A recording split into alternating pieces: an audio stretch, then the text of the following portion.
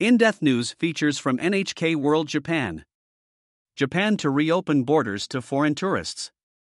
Japan is relaxing its coronavirus border controls for the resumption of foreign tourism, starting June 10. A limited number of visitors from overseas will be allowed in for the first time since the pandemic began. But that's in a case as long as they are part of a package tour accompanied by a guide, says Japan's Prime Minister Kishida Fumio. Kishida announced the highly anticipated plan for the tourism sector in Tokyo on May 26. Under the revised rules, travelers from 98 countries and territories, including the United States, South Korea and China, will be allowed to visit. Officials say restricting entries to package tours will enable authorities to better control the potential spread of coronavirus. Kishida also announced a plan to restart international flights to New Chitose Airport in Hokkaido, plus Naha Airport in Okinawa by the end of June. Both serve as gateways to popular sightseeing areas. To accommodate the return of tourists to Japanese shores, the government will raise the daily cap on overseas arrivals to 20,000 per day from June 1. The limit is currently set at 10,000.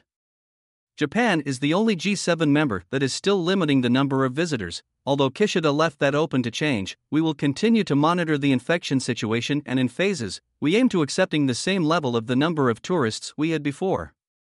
Most quarantine measures to be dropped. Officials categorized countries and regions into 3 groups depending on infection risk. Visitors from the lowest risk group will be exempt from virus testing and self-quarantine even if they have not been vaccinated. Based on this system, it is estimated that 80% of visitors will not need to quarantine upon arrival.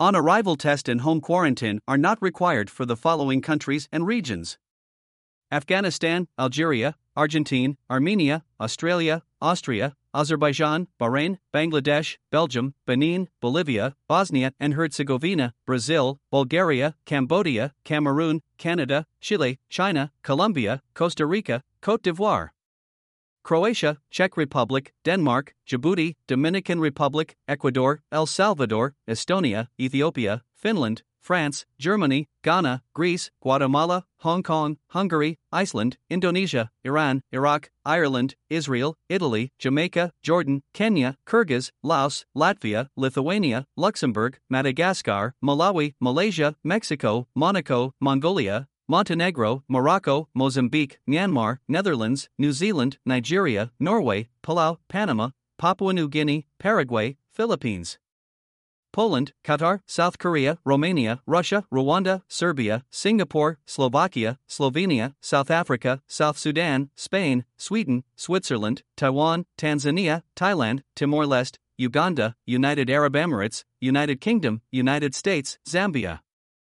June 1, 2022. Trial tour underway. To get a sense of how the new arrangement will work, the government is sponsoring trial tours that started on May 24.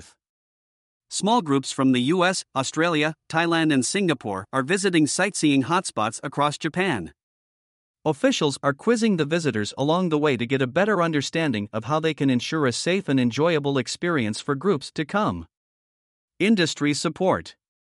Businesses that benefit from inbound tourism have been calling for the border controls to be eased in a bid to revive the pandemic-hit Japanese economy. All Nippon Airways President Inoue Shinichi says holidaymakers from overseas are keen to come back. The weak yen has contributed to increasing demand for travel to Japan. I hope the border controls are loosened at the same pace as in other G7 countries to revitalize the local economy. Kamada Tomoko, NHK World Correspondent.